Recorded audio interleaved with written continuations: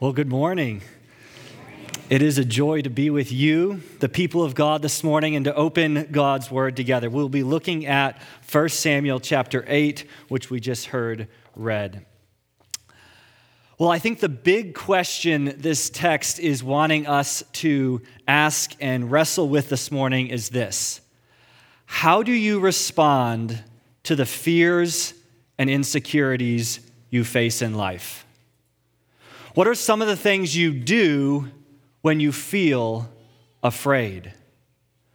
Who or what do you turn to when the troubles and the uncertainties of life are threatening to overwhelm you? How do you respond? Well, maybe for some of our younger worshipers, you feel the pressure of an upcoming homework assignment or finals that are due. You've got a big presentation and you don't know if you'll be able to pull it off. In those moments of fear, what do you find your heart turning to? Where do you put your hope and your joy? For some of you, your fears and uncertainties swirl around your relationships with others. Maybe your marriage is going through a really hard time and you're afraid of what the future might hold for you. Maybe your kids are struggling and you're concerned about the direction they're heading in life. Or maybe you're single and you desperately want to get married and the thought of being alone terrifies you. How do you respond to these fears and uncertainties? What does your heart look to for peace and security? Others of you may deal with fears and insecurities as you face the pressures and demands of work. Projects are due, personnel has to be managed, tough decisions need to be made, sermons have to be prepared. It can all feel so very overwhelming, and it raises the haunting questions of, am I good enough? Do I have what it takes to succeed? There is so much about life that can be scary and unsettling, isn't there? And what 1 Samuel 8 wants us to think about is, how are we responding to the inevitable fears and uncertainties of life? What do we do when we are afraid? Where do we turn for comfort, for peace, for security, or to try to gain a sense of control? And most importantly, what do these actions reveal about our relationship with God? So this is what 1 Samuel 8 is about. 1 Samuel 8 asks and answers this important question: how do God's people often respond to fears and insecurities? And the answer it gives us isn't very flattering. But like a doctor who honestly tells us what's wrong with us so that he can help us, God is wanting to help us understand our problem so that we can receive his solution. God is graciously wanting all of us to see that when we are faced with fears and insecurities, our tendency, what we are prone to do, is to reject God and our calling to be his distinct people, and instead to stubbornly pursue human solutions for security and peace. This text is designed to be like a mirror that we can see ourselves in. And it's not always going to be a pretty picture, but God has so much grace for us through it all. So let's pray now and ask for God's help as we look to his word in 1 Samuel 8. Gracious Father, thank you for the gift of your word. Your word is living and effective and sharper than any double-edged sword, penetrating as far as the separation of soul and spirit, joints and marrow. It is able to judge the thoughts and intentions of our hearts. So we ask for that this morning. Show us the ways we are prone to reject you and your calling on our lives to be your special and holy people. Help us to see the foolishness of abandoning you and stubbornly looking to other things for our security and peace. Call us again into a deeper, richer trust in you. Help us to look to you and live faithfully for you, even in the midst of the fears and insecurities we face. And we ask this for our good and for the glory of Jesus Christ, our King. Amen. Well, let's begin looking into the mirror of 1 Samuel 8 and see what God has for us to learn. I'll be reading from the Christian Standard Version. 1 Samuel 8, verses 1 through 3. When Samuel grew old, he appointed his sons as judges over Israel. His firstborn son's name was Joel, and his second was Abijah. They were judges in Beersheba. However, his sons did not walk in his way. They turned toward dishonest profit, took bribes, and perverted justice. So in these opening verses, we begin to get a picture of the challenge Israel is facing at this time. The leader who has led them for decades has grown old and will soon be gone. And to make matters worse, Samuel's sons are nothing like him. They are wicked and evil and cannot be trusted to lead God's people moving forward. And in addition, what we learn in chapter 12 is that the peace and security that Israel has been enjoying under Samuel's leadership is starting to be threatened by Nahash, king of the Ammonites. News is spreading throughout Israel that he has been building an army and he has his eye on their land. So it doesn't take much for us to understand the fear and uncertainty facing the people of Israel at this time. Their beloved leader is old and near death. His sons are wicked and can't be trusted to lead the nation forward, and enemies are threatening them. It's a perfect storm of political and national insecurity. And so the elders of Israel put their heads together and come up with a plan. Look at verses 4 through 5. So all the elders of Israel gathered together and went to Samuel at Ramah. They said to him, "Look, you are old, and your sons do not walk in your ways. Therefore, appoint a king to judge us, the same as all the other nations have." Now, at first, this sounds like a brilliant solution to their problem. By appointing a king to rule over them, all the political instability would be done away with. The people would come together under their new king, and he would be able to lead them into battle against their enemies and bring the peace and security they long for. This plan is pragmatic. It's logical. It's reasonable. Yet it is utterly godless. Look at verses 6 through 8. When they said, "Give us a king to judge us," Samuel considered their demand wrong. So he prayed to the Lord. But the Lord told him, "Listen to the people and everything they say to you. They have not rejected you, they have rejected me as their king.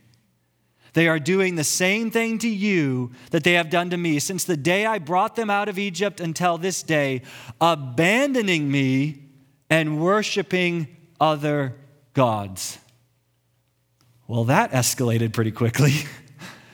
God sees their demand for a king as a rejection of him.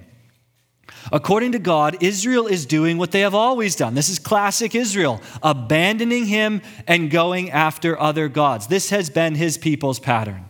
When faced with the fears and insecurities of life, they panic and they reject God. They turn to human solutions to provide the security and peace they long for. So let's think about this a little bit more. Why is Israel's request for a king a rejection of God? After all, it's not like Israel had been forbidden to have a king. Way back in Genesis 17:6, God promised Abraham, "I will make you extremely fruitful and will make nations and kings come from you." And then in Genesis 49:10, God promised that the scepter will not depart from Judah. So there's this anticipation of kings in Israel even before they are a nation. And then later in Deuteronomy 17, which we just heard read for us, after God had delivered his people from slavery in Egypt and was preparing to bring them into the promised land, God gave them instructions about appointing a king for themselves. So clearly God anticipated that Israel would eventually have a king to rule over them. And the book of Judges, which tells Israel's story after they took possession of the promised land, highlights the people's need for a king. After describing in gory detail Israel's sin and rebellion that was just running rampant throughout the nation, the narrator summarizes this time by saying, "In those days there was no king in Israel. Everyone did what seemed right to him." So the book of Judges ends with this longing for a king who will lead God's people in obedience to God. And 1 Samuel itself begins with the hope of a king. After giving birth to Samuel, Hannah prays this to the Lord in 1 Samuel 2:10. "Those who oppose the Lord will be shattered. He will thunder in the heavens against them. The Lord will judge the ends of the earth. He will give power to his king. He will lift up the horn of his anointed."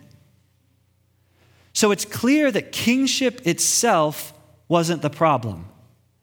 God had always intended for his people to have a king. So what is it? What is it that makes the elders of Israel's request for a king so very wrong? Why does God view this as a rejection of him as their king? Well, up until this point, the nation of Israel has followed a predictable pattern. They sin against the Lord, and this results in God's disciplinary judgment, usually in the form of attacks from enemy nations. Eventually, this leads Israel to turn from their sin and cry out to God to save them. Then God will graciously raise up a leader to deliver them from their enemies, and they will enjoy a period of peace. But sooner or later, the cycle starts over again. Sin, judgment, repentance, deliverance. Sin, judgment, repentance, deliverance. So the book of Judges describes this cycle over and over and over again. And even in the previous few chapters of 1 Samuel, we have seen this cycle. In chapter 4, right, the people's sin leads to a devastating loss at the hands of the Philistines. But by the time we get to the end of chapter 7, the people have begun to long for the Lord, to seek the Lord again. And Samuel leads them in repentance. Samuel tells the people to get rid of their false gods, all the things that they would look to for security and comfort, and instead to devote themselves exclusively to the Lord. And the people do this, and then God provides this miraculous deliverance for them. But here in 1 Samuel 8, that pattern is broken. Instead of turning from their sin and crying out to God to save them, they say, "Appoint a king to judge us, the same as all the other nations have." So what's happening here? When Israel is faced with the fears and insecurities of their time, they choose a human solution to their problems that sidestepped their need for God. Listen to how the people describe their desire for a king at the end of verse 20. They say, "We want a king who will judge us, go out before us, and fight our battles." In other words, they want a king they can see and touch. It's too hard to walk by faith. It's too risky to depend on the Lord. We want to walk by sight. We want a king we can see marching out in front of us against our enemies. Someone we know will show up and fight for us, regardless of whether or not we've been faithful to him. So in seeking this human solution to their fears and insecurities, the people of Israel are rejecting their relationship with God. Instead of humbling themselves before God in repentance and faith, they are taking matters into their own hands. They want the peace and security the Lord has promised to give them, but without the hassle of turning from their sin and entrusting themselves to God. So in some sense, they're acting as if they've advanced beyond their need for God. If we get a king to judge us and fight our battles for us, we no longer have to depend on God to do that for us. We can be independent. We can be free. We can be the masters of our own fate. So this was Israel's problem. Instead of desiring a king who would lead them in trusting God and obeying his word, which is what God always had intended for Israel's king to do, Israel desired a king who would replace God. They are forsaking faith in God for a king they can see and touch. And unfortunately, not much has changed in the human heart over the past 3,000 years or so. Like Israel, we too are prone to reject God and look to human solutions to our fears and insecurities. Though we don't cry out, "Appoint a king to judge us," we do turn to things other than God and ask them, sometimes beg them, to provide the peace and security we long for in life. So what about you? Where are you tempted to reject God and look to human solutions to your fears and insecurities? When you feel the pressures and uncertainties and troubles of life crashing down upon you, what do you find your heart turning to, being drawn to? Where do you go for refuge, for comfort, for security? Remember, just like a king, these things aren't necessarily bad in and of themselves. However, they become a problem for us when they replace God in our life. When we look to them, not our God, for the peace and comfort we long for. So what are some of the false kings or God replacements that you find yourself turning to in your times of trouble? Maybe for you, you move toward a king who offers an escape, a quick fix to distract you from the fears that are threatening to unravel you. Maybe you open the fridge or look through the cupboard for something that will numb the pain or dull the anxiety you feel. Maybe you flip on the TV and escape into a sitcom. Maybe you look at porn or read a book or go shopping. Maybe you grab a beer or a glass of wine, or several beers and a couple bottles of wine. Maybe you play a game or scroll on your phone. But whatever your escapist king of choice is, you are looking to it to provide the peace and security that your heart so desperately longs for. But maybe you face fears and insecurities differently. Maybe for you, instead of escaping from them, you try to take control of them. You make phone calls, you develop contingency plans, you work extra hours, you gather supporters, you clean your house, you get angry. In all of these things, you are trying to do whatever it takes for you to feel some sense of control over your life, to suppress the nagging feeling of weakness and vulnerability that you dread so much. And all of these, and many others as well, are false kings that we are all prone to look to cry out to give the rest of soul that we all so desperately want. And what God is graciously, so kindly helping us see from 1 Samuel 8 is that when we do this, when we turn to human solutions for our fears and insecurities, we are actually rejecting God as our king. We are saying to God, I can no longer trust you to take care of me. I'm going to look elsewhere for peace and security. You see, we cannot put our hope, our ultimate hope, on multiple things. As humans, we are like boats with only one anchor. And so when the storms of life come, we can choose to cast that anchor deep into our God, or we will throw it on to the things of this world, but we cannot anchor ourselves to both. It must be one or the other. Either we will place our ultimate hope for peace and security and comfort in God, or we will look to other things for that.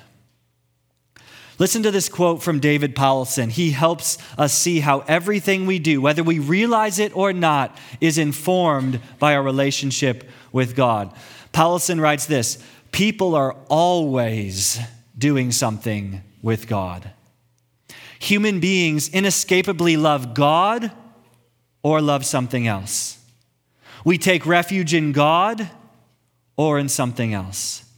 We set our hopes in God or in something else. we fear God or something else. As humans, it's impossible for us not to love, not to take refuge in, not to set our hope in, or not to fear something or someone. So the question is never, are you loving or seeking refuge in or fearing something or someone? The question the Bible continually puts before us is, what or who do you love, take refuge in, set your hope in, and fear? Is it God or something else? And what this passage in 1 Samuel 8 is helping us see is that everything we do is related to our relationship with God. Israel's demand for a king was a rejection of God. God is very clear. What they were doing was abandoning him and worshiping other gods. They had taken their anchor off of God and put it on a human king. So this is what the elders of Israel were doing in 1 Samuel 8, and this is what all of us are prone to do as well. And as we grow in being able to dig below the surface of our behavior, how we're acting, we will start to see that there is always a heart that is loving, trusting, fearing, hoping in, finding refuge in something or someone. And that's what's driving our behavior. And this is because God created us like this so that we would find all of that in him. But because of our sin, our hearts are prone to reject God and look to other things to give us what we long for.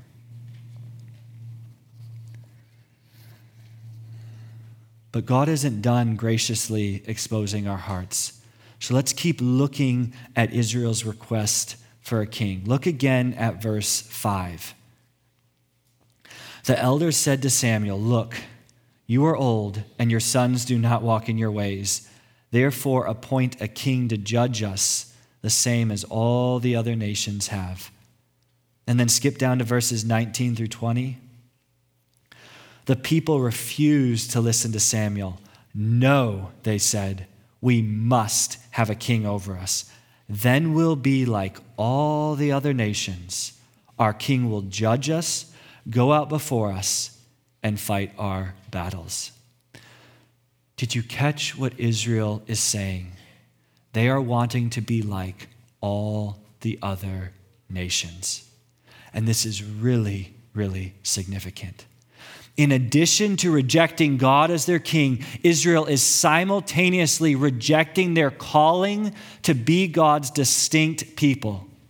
You see, God had chosen them out of all the nations of the earth to be his special and holy people, to be distinct from the world, and in so doing to provide a compelling and faithful witness to the world. This was Israel's calling. They were to stand out among the nations as the unique people of God, not blend in with the nations. But now, when faced with the fears and insecurities of life, they're rejecting God and their calling to be his holy people. They want to be just like all the other nations. To be God's special people now seems too costly, too risky. Instead, it seems safer and easier to just go with the flow, to fit in with the ways of the world, to compromise their witness. Dale Ralph Davis calls this our aversion to holiness. He writes, "We do not like to be different for God's sake. We do not like to be distinct. We would rather blend." And this is because it's scary to stick out, isn't it? It's hard to be different. It feels so much safer and easier to simply blend in, to be like everyone else. And yet what we must see is that to do this is to deny our very identity as God's distinct, holy, and special people. What 1 Samuel 8 is forcing us to wrestle with this morning is where in our lives are we feeling this pressure to compromise our faithfulness to God?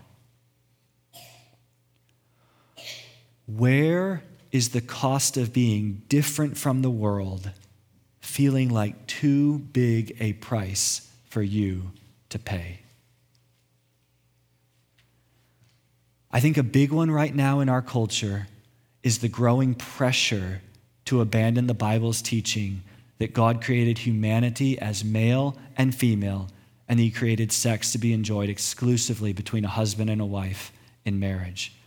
This clear biblical teaching is being challenged all across our culture, and many Christians, churches, and even denominations are caving under the pressure and choosing to become just like all the other nations.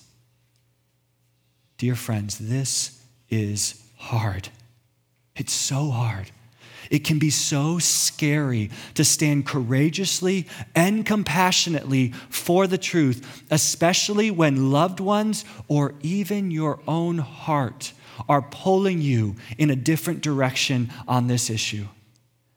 However, I want to encourage you that despite the pressures we face from without and the pressures you may even face from within your own heart, we must not give into the temptation to compromise our calling to be God's holy and distinct people.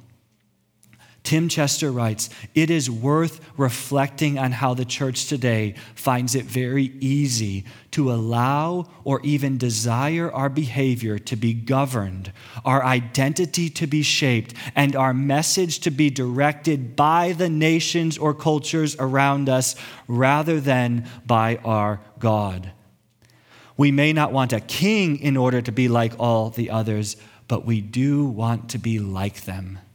It is attractive, it is popular, and it is more comfortable. But it is also a rejection of our identity and calling. To become like the world is a rejection, church, of our identity and calling." So let's reflect on this and allow the Holy Spirit to search our hearts. In your life, where are you feeling the pressure to compromise? What is threatening your faithfulness to God? In what ways have you become just like everyone else around you?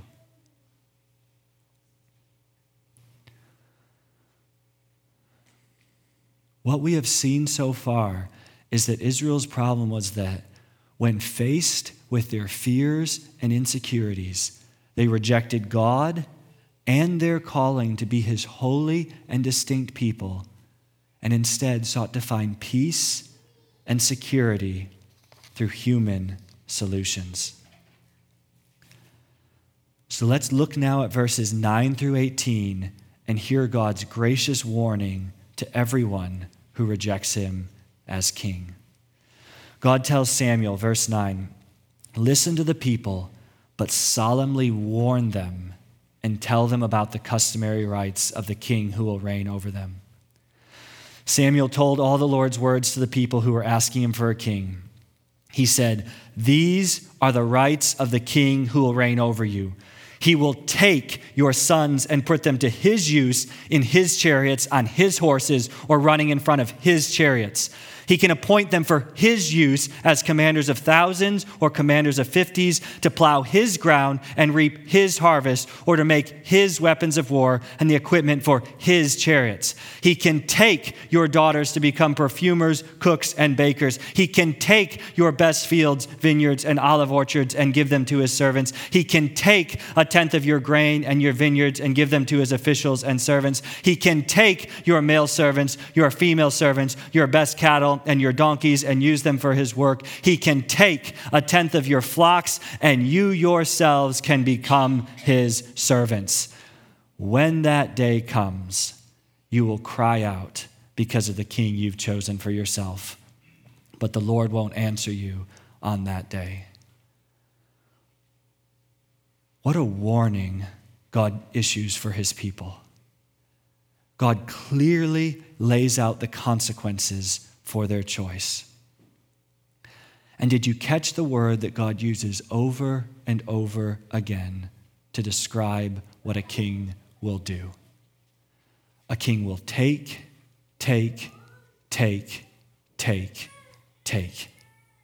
Yeah, he'll go out before them and he'll fight their battles, but it will come at a steep cost.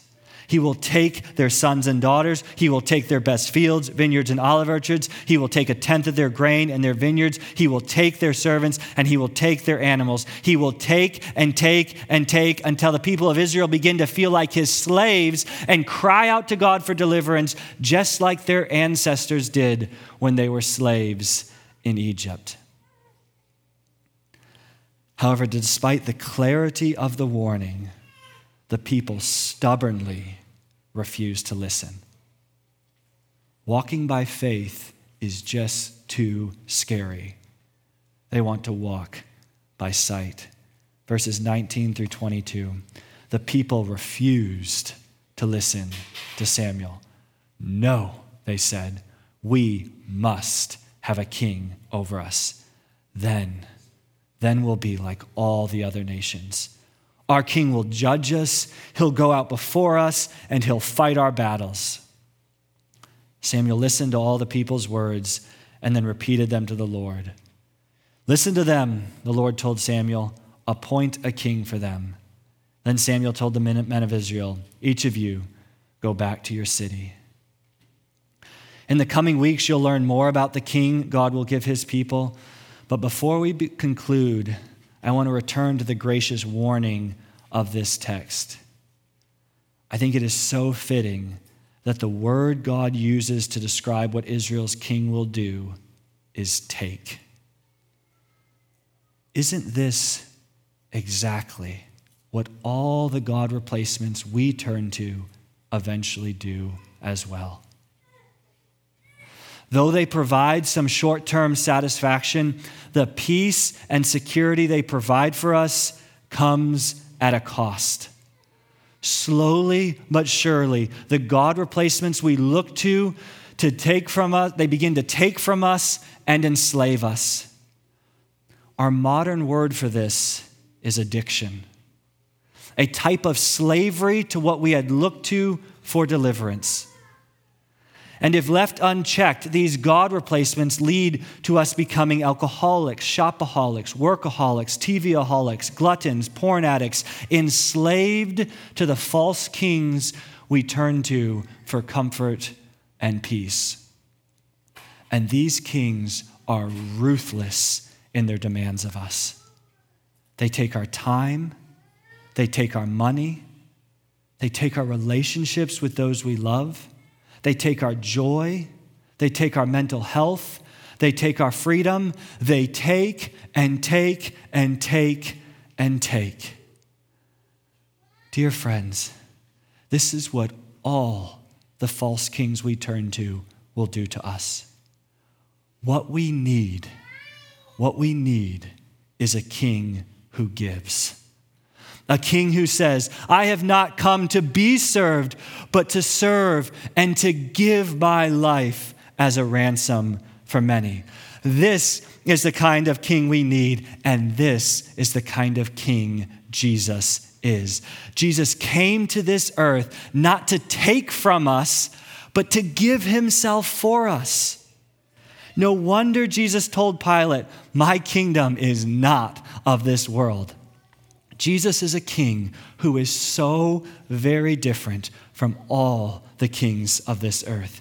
Jesus willingly laid down his very life for us, paying our debt for our sins, and then he rose 3 days later as our victorious king. And now he promises to give full, complete forgiveness of all sin and the gift of eternal life to any who are willing to abandon their foolish allegiance to the kings who take and instead to love, to trust, to find refuge in, to set their hope in Jesus, the King who gave himself for them.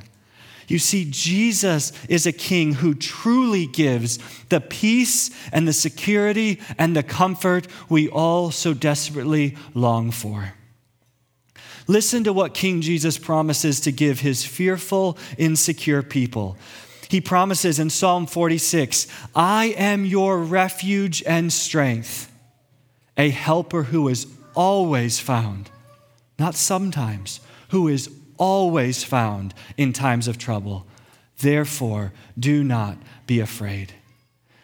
King Jesus is a helper who is always found in our times of trouble. He's always there for us when we need him. No matter what time of the day or night, Jesus is always available. And so we do not need to be afraid. And in calling us to not be afraid, Jesus isn't scolding us for being fearful. He's like a loving parent comforting their scared child, saying, there, little one. You don't need to be afraid. I'm here. I'm with you. I love you. Everything is going to be okay. And in Psalm 91, King Jesus says, the one who lives under the protection of the Most High dwells in the shadow of the Almighty. He will cover you with his feathers. You will take refuge under his wings. His faithfulness will be a protective shield around you. This is what King Jesus promises to give his people. He promises to give the protective shield of his faithfulness to you, to cover you and hold you close and keep you safe and secure under his strong wings. So do you believe that, dear Christian? In your moments of fear and uncertainty, do you believe that Jesus' faithful love is enough for you? That whatever is threatening you cannot separate you from Jesus' faithful love and care for you. That you are truly safe.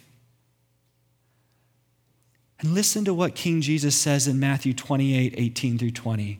Jesus tells his fearful, scared disciples, all authority has been given to me in heaven and on earth. Go therefore, and we could say, be my distinct and holy people. Don't become like the nations, but make disciples of all nations, baptizing them in the name of the Father, the Son, and the Holy Spirit, teaching them to observe everything I have commanded you. And remember, dear children, I am with you always to the end of the age.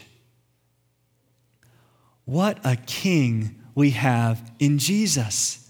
A king who will never, ever leave us or forsake us. A king who promises to always be there for us. A king who goes out before us and fights our battles for us. So my final question for us this morning is simple. When we face the inevitable fears and insecurities of life, how will we respond? Will we, by God's grace, entrust ourselves to King Jesus and faithfully live as his holy and distinct people in the world? Or will we reject the God who gives for a king who takes? Let's pray. Our gracious God and King, we worship you this morning. There is truly none like you. King Jesus, you are awesome in power and holiness, and yet you willingly gave yourself for us. You are not a king who takes, but a king who gives. Protect us from going after other kings besides you, kings who will take and take and take and eventually enslave us. Grant us grace to look to you for the security and peace our hearts long for. And may we live faithfully in this world as your holy and distinct people. We ask all these things in your holy and great name. Amen.